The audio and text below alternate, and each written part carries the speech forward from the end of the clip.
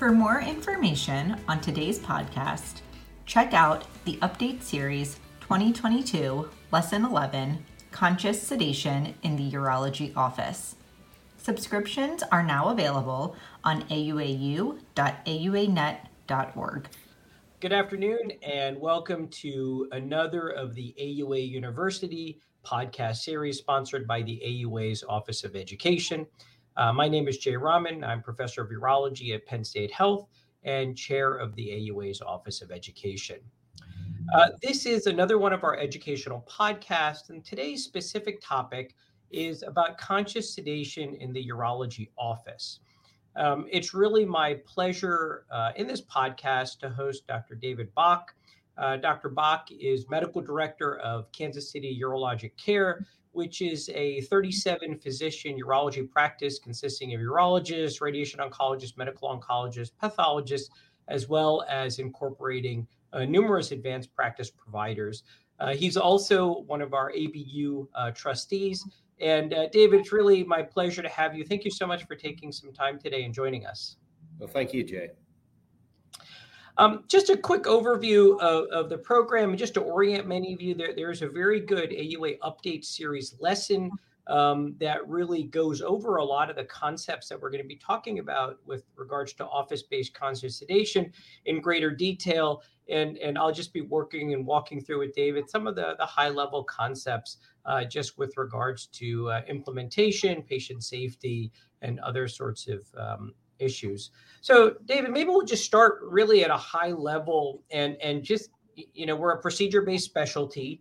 And obviously, not all procedures can occur in an ambulatory surgery center or in an operative theater. So there's clearly a need, right, for sedation in the office setting. Maybe give us some, sort of high level points on that concept. Well, sure. As there are demands on each of our time, for example, we all want to maximize our efficiency. And by minimizing our time out of the office, spending as much time in the office, seeing as many patients as we can, both to accommodate the demand and also to reduce the healthcare costs, there's real motivation towards moving procedures towards the office type setting. I would imagine that. Well, I know for my patients, for example, it probably is something of a satisfier, right? I feel like as soon as you have to go into the hospital or maybe an ASC setting, it becomes much more of a to-do for the patient experience. So I'm sure being able to sort of deliver this in an office setting is maybe a big patient pleaser. Oh, for sure. It just takes away that higher level of anxiety associated with hospitals, and even to a lesser extent, anxiety associated with surgery centers. Because generally speaking, the patients are more familiar with the office personnel. They're familiar with the doctor. It's a place they've been before, and consequently, they're not as intimidated in the office. So maybe just to orient our group, when we talk about this concept of conscious sedation, what are we talking about here? And maybe just help before we go into what kind of procedures we can do. What is conscious sedation, and in your mind, what do you think about that versus I don't know, maybe like a general anesthetic or something more significant? Well, there are probably two aspects to conscious sedation, and that is there's an anxiolytic portion and an analgesic portion. And so those are oftentimes commingled or intermingled, but they are slightly different. And so those are two aspects. But generally speaking, with conscious sedation, whether it's with an anxiolytic like nitrous oxide or analgesic like fentanyl, these patients are only sedated mildly. They're still awake. They still have all their faculties. They can still respond to simple commands, whereas under general anesthesia, they cannot do that. So, sort of practical question that would then come up is when you look at sort of the spectrum of office-based procedures, maybe for yourself personally or in your practice, how do you sort of determine maybe which ones are most suitable for local anesthetic, which ones are better for perhaps some conscious sedation, and maybe it's not just procedure, but maybe what patient factors play into that decision-making process? Well, that's a broad question. The easy portion of patient selection deals with the anxious patient. There are some procedures that are classically performed in the office: transrectal ultrasound, cystoscopy, vasectomy, which in general are performed under local anesthetic in the office, or sometimes really minimal anesthetic. But certainly there's a huge subset of patients who are just extremely anxious about that, and really cannot have a successful outcome. And outcome not only includes the clinical outcome, but the patient's personal outcome about how they feel about the procedure, unless they're anesthetized or unless they're sedated. And so that's the easy patient. It gets a little more complicated with more painful procedures like a prostatic urethral lift procedure, for example, which we frequently will do under nitrous in our office. Now, those patients have to be thoroughly vetted by the urologist. If, for example, the patient is extremely sensitive to an office cystoscopy, then nitrous oxide just isn't going to work. But if the patient is not terribly anxious, then that type of procedure can be performed. And obviously, patients who have significant comorbid conditions, advanced COPD, bad cardiovascular disease, really are not candidates. And so we really don't want to put a square peg in a round hole, because at the center of all this is patient safety. And if we don't put that first, then we're losing our way. Maybe one sort of question I would ask you, just in the variety of different procedures, and I'm sort of dovetailing this. I did a podcast last week with Badr Mian, who's up at Albany, and we talked a little bit. That whole discussion was about transperineal and transrectal prostate biopsy. And just maybe one question I would ask you, just in your practice, is have you found that when you're doing the transperineal versus a transrectal, the need for anesthetic to be given in an office setting for one or the other, or has it really been dependent less on the approach but more on the patient? It's just more of an anecdotal question. Yeah, I have to answer this totally anecdotally, because we've had pretty good success with actually local anesthetic with transperineal biopsies. And I think that that's very much patient driven, based on, in essence, what the patient brings to the table, anxiety wise.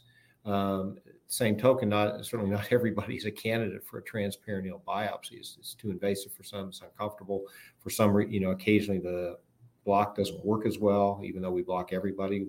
We block everybody. So it's somewhat patient dependent. But what I found interesting is we do a number of our fusion biopsies under sedation, and that is a huge selling point to these patients when they've had a prior transrectal biopsy, and then if they need a second biopsy, say 3, 4, 5 years later now with a fusion technique, that's a very, very easy sell to the patient, and just lifts a huge burden of anxiety when they're informed that it can be done under sedation. Yeah, it's interesting. I would definitely say when I trained, we didn't really do very many of these at all under sedation.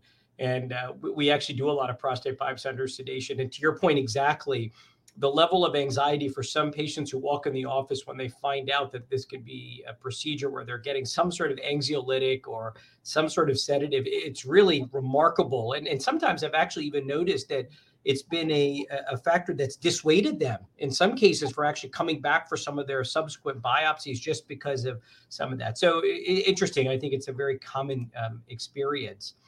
So we've been talking a little bit about, and you mentioned nitrous oxide, but what are some of the anesthetics that you use in the office setting, or your group uses in the office setting, and maybe broad families and methods that which you give these agents? Well, we don't use everything that's on the market, but we use, in our practice, we will use inhaled nitrous oxide never more than 50%. In fact, our machine will not let us administer more than 50% nitrous oxide, so we really can't overdo it. A lot of these patients are around 35% nitrous oxide, but we'll use inhaled nitrous oxide. We'll use oral benzodiazepines as anxiolytics, and we'll use combinations of fentanyl and propofol predominantly in our practice.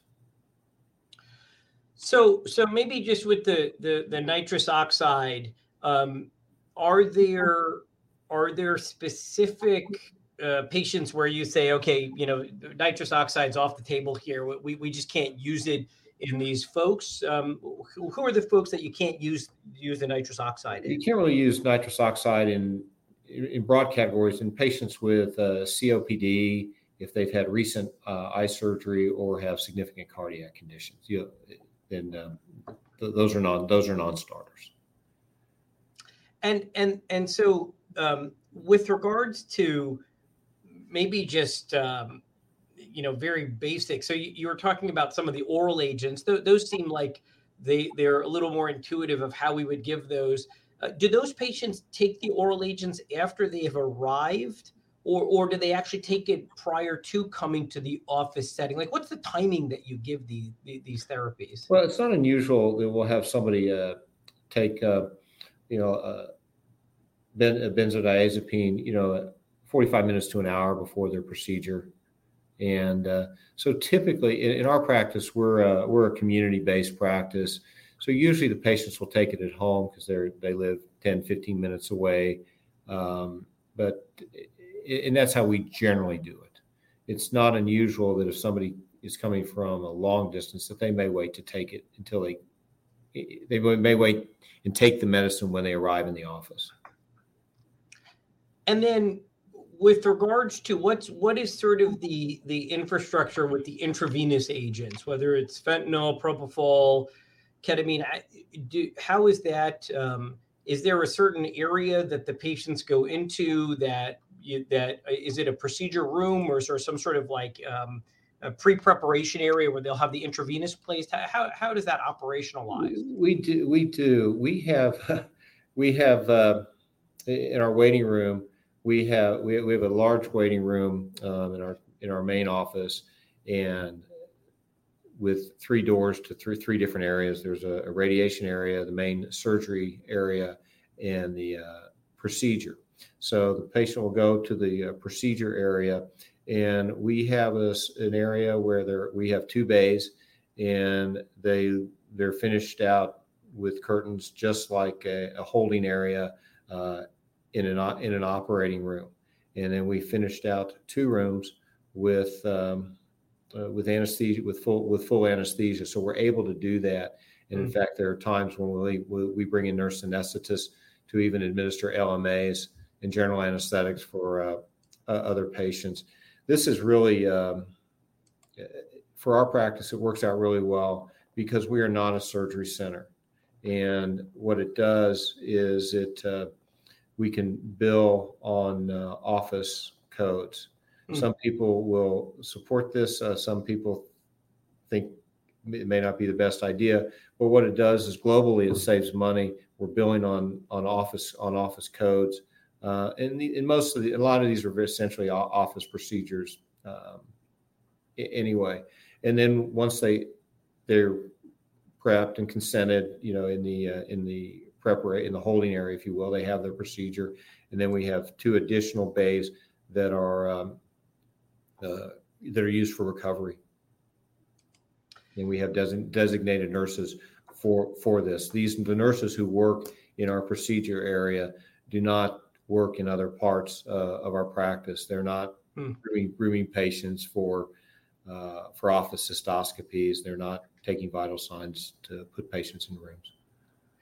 So, one of the things they have in Pennsylvania, and I don't know if it's different for you, but we have the PDMP with regards to monitoring the controlled substances, and if a patient, for example, has a history of any kind of abuse or addiction, we get all these warnings on our electronic medical record that alert us on a potentially higher risk patient, with the idea being just to be cognizant that this is in the background, so you know that when you, I don't know, give the patient a prescription after you've had a procedure, that there's this in the background. What is your setup when you're giving a lot of these agents, which obviously you're giving in the setting of a procedure? Are you able to look at these potential risks of the patient outside of that moment that they're in the office coming in for index procedure X, of other medications, other potential risks that they might have from addiction exposure? How do you navigate that? Yeah, that's all reviewed preoperatively, and that's all reviewed through we're in Kansas through KTRAX system, okay. And we're notified through that. Got it. So there is a system, and so is that sort of fall on the surgeon or the practitioner to have that sort of referenced before the day of the procedure, before the patient is there? It does. Got it. So, I'm sure it's not quite as easy as simply giving the agents, right? It's I always think that the challenging part is, what do you need to have from an office readiness point of view to support the good and the bad? So what is the office setup, with regards to when you're going to be giving such conscious sedation in the office, what you need to have to ensure you don't run into a bad outcome? Well, in this setting, you have to approach it from the worst case scenario, because, although we're in a city and, but, in all seriousness, in terms of the office itself, you have to have oxygen, suction, airways, all resuscitation equipment, the ability to ventilate a patient. You have to have a defibrillator, crash cart, reversal drugs. Staff has to be trained at every step. And I had a patient, actually not with one of these procedures, but I had the classic patient who had symptomatic bradycardia in our office about 6 weeks ago. So all the things you prep for in an office, but they have to be all in working order, and the people in the room have to be trained. So we monitor blood pressure, oxygen saturation, cardiac rhythm. The one issue with respect to nitrous is that you have to actually have people come in to control the exhaled nitrous so that it's removed from the room, because and you have to make sure the person is trained who is at the bedside to make sure the seal on the nitrous is proper. So even though you talk to the patient and give them instructions, we communicate with a lot of hand motions, thumbs up, thumbs down, give the okay sign, because we don't want to break that seal. Interesting. The and in the setting of all of this, do you generally, so you have your nursing staff, I'm assuming, is the entire office ACLS certified, or there are certain key members that in the office that are ACLS certified to be the point persons if there's any kind of issue? Key members. In other words, the nurse who's at the head of the bed with the patient is ACLS certified. All the doctors are ACLS certified in the room. So usually there are at least 2 people in the room who are ACLS certified.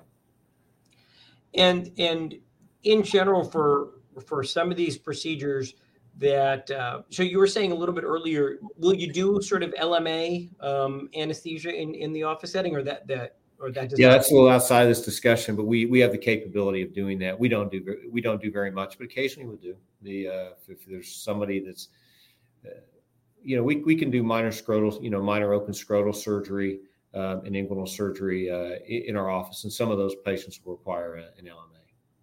And in those cases, at what point is that the decision point when you'll have an anesthesiologist or a CRNA that will come in, or Yes. or is that sort of the break point of any time there's airway manipulation that you'll sort of escalate? If we think there's the slightest chance of an airway manipulation, we have a nurse anesthetist at the head of the bed. And what is well, maybe it'll broadly go into the concept of implementation. So patients coming in, maybe walk us through what the flow is. Patients coming in with regards to, for example, vasectomy. And it's a patient that that's very common procedure, and the patient clearly is anxious and is going to need some type of sedation. So how does that workflow start from the time they walk into the office all the way through the sort of the procedure to the recovery? How does that work in your office setting? Well, in our office, if we choose, there are really two pathways. Most of the doctors will do oftentimes doctor will do a vasectomy using just an oral benzodiazepine, and those patients are awake and alert, and most of them are still anxious. I always tell them taking a benzodiazepine doesn't take away the anxiety; it just makes it more doable, not less anxious, because they have their wits about them. So those patients come in, and they're generally we generally do those in exam rooms. We'll do a before and after of blood pressure in those patients, and usually that's a minor procedure. And those patients can really self-manage themselves in terms of getting on and off the table. If patients comes in and really doesn't want to know anything, and he's the anxious vasectomy patient who just can't bring himself to get over that anxiety, then he'll come in through our procedure side. He'll have an IV started. He'll be consented. He'll be in our holding area, because that could be Pandora's box. And as a urologist, I'm not at the head of the bed and not really in control when I'm doing the vasectomy. So we will have a nurse anesthetist there. And so the urologist really won't be administering the sedation, and they'll generally administer the sedation. And that oftentimes might be a little bit of fentanyl and a little bit of propofol for those patients to keep them sedated. And so in our practice, that really rises above what we would ask our nursing staff to do. Okay. And then and then of course, because that patient has had varying degrees of anesthesia and narcotic, then we recover that patient just like we would recover a patient with an LNA. And where do they recover? So is there a certain area that maybe we talked about this? Yeah, before. we have a small recovery room area. Okay. And they're monitored. I'm sure they must meet certain criteria. They're monitored. They're on pulse oximeter and in rhythm and cardiac rhythm monitoring continuously. And there's a nurse sitting right at their bedside. So you mentioned this a little bit, but maybe just tell me a little bit. How does the consenting process for these procedures work in the setting of when they're getting any of these therapies, whether it's I don't know, they're taking the benzodiazepine before they come in versus they're getting obviously the more significant sedation? How does that consenting process work? When is it done? How does that factor into the workflow? So usually, vasectomy is a good example of that because we've worked long and hard on our informed consent for vasectomy, as I think most people have. So the vasectomy is really a two-step process because they'll come in for a consultation first, and usually they've read the paperwork. We have a video. About half the time, the patients have watched the video, so they come in relatively well informed, and they usually will tell us if they want the medication or not. So usually we do as much of the paperwork and the consenting process before the day of the vasectomy, so we're not consenting somebody when they have the medication on board. For somebody who, interestingly, a number of patients don't want any medication, and we will still generally consent that patient as well But at least in my mind, I'm not as anxious about the consent in the non-benzodiazepine patient as I am the benzodiazepine patient. With respect to the patient who is going to be sedated, oftentimes they're consented because that's part of the process. But if they're getting, say, a fusion biopsy and they're not sedated, not consented, then they'll be consented in the holding area before the procedure. And we meet them and greet them, and give them all the usual and have the usual discussion before the procedure. Sure. So medical legal implications, it's like the society we live in now, right? So you always have to, are there any specific medical legal implications that you think of when you're looking at giving conscious sedation of various forms, but certainly when you're going to the intravenous realm and whatnot in the office setting? What should we be thinking about as Yeah, I mean, this is something that I have to give a disclaimer, because this is something that should be discussed and with the practice as attorneys, and also the state laws need to be reviewed. So we actually have a consent form for anesthesia, because sometimes we don't know how far we're going to take it, so they might as well be consented. So they are consented, but really it depends on what the local laws are. So there are usually two consent forms: a consent for the anesthesia and a consent for the procedure. Now, if we're doing an office vasectomy, that's rolled into the vasectomy consent, the oral benzodiazepine, but we don't have a separate consent for that.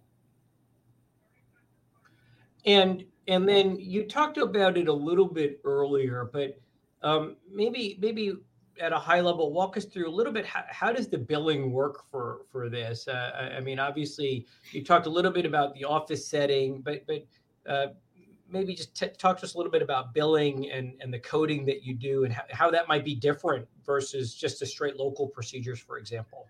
Well, there's not. Again, you have to better check with your office managers and coding specialists.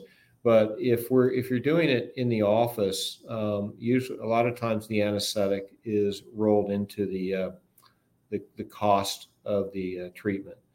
There are times when there will be a separate charge for the anesthesia, and that's generally agreed upon beforehand.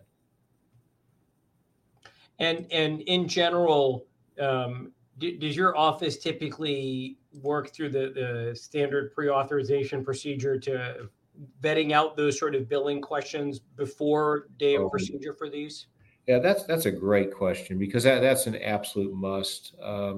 People don't mind billing issues, as long as, I should say, they don't mind. We all mind billing issues, but we can deal with them in a non-adversarial manner if all the questions are all the issues are put on the table before the day of the procedure. Mm-hmm. Discussing billing issues and the day of the procedure really adds an entirely different level of anxiety to the patients, and it really ought to be taken care of beforehand. So we, like everybody else, try to manage that completely the day before the procedure. Great. Well, David, that was really very insightful, very helpful. Any final thoughts or comments for you? Anything perhaps I didn't cover in this conversation? No, I think you did a nice job of covering this topic. We got a little bit outside, the urology conscious sedation, and talking about some of the LMA and some of the nurse anesthetist role. But we have found it really, really nice to be able to do that in our office. Again, we're not a surgery center, but in terms of, when we show our setup to the insurance companies, we've had very good reception from the payers. That's great. Well, I want to thank Dr. Bach very much for his time and his thoughtfulness in going through this. I want to thank our audience, and certainly for more information, I would certainly encourage you to visit us at auanet.org/university, or to subscribe to the AUA Update Series. And indeed, there is an Update Series article that goes into a lot of these concepts, perhaps even in greater detail than what we covered today. David, again, thanks so much. Really enjoyed the conversation. Jay, thank you. Subscribe today to the 2022 Update Series at auau.auanet.org.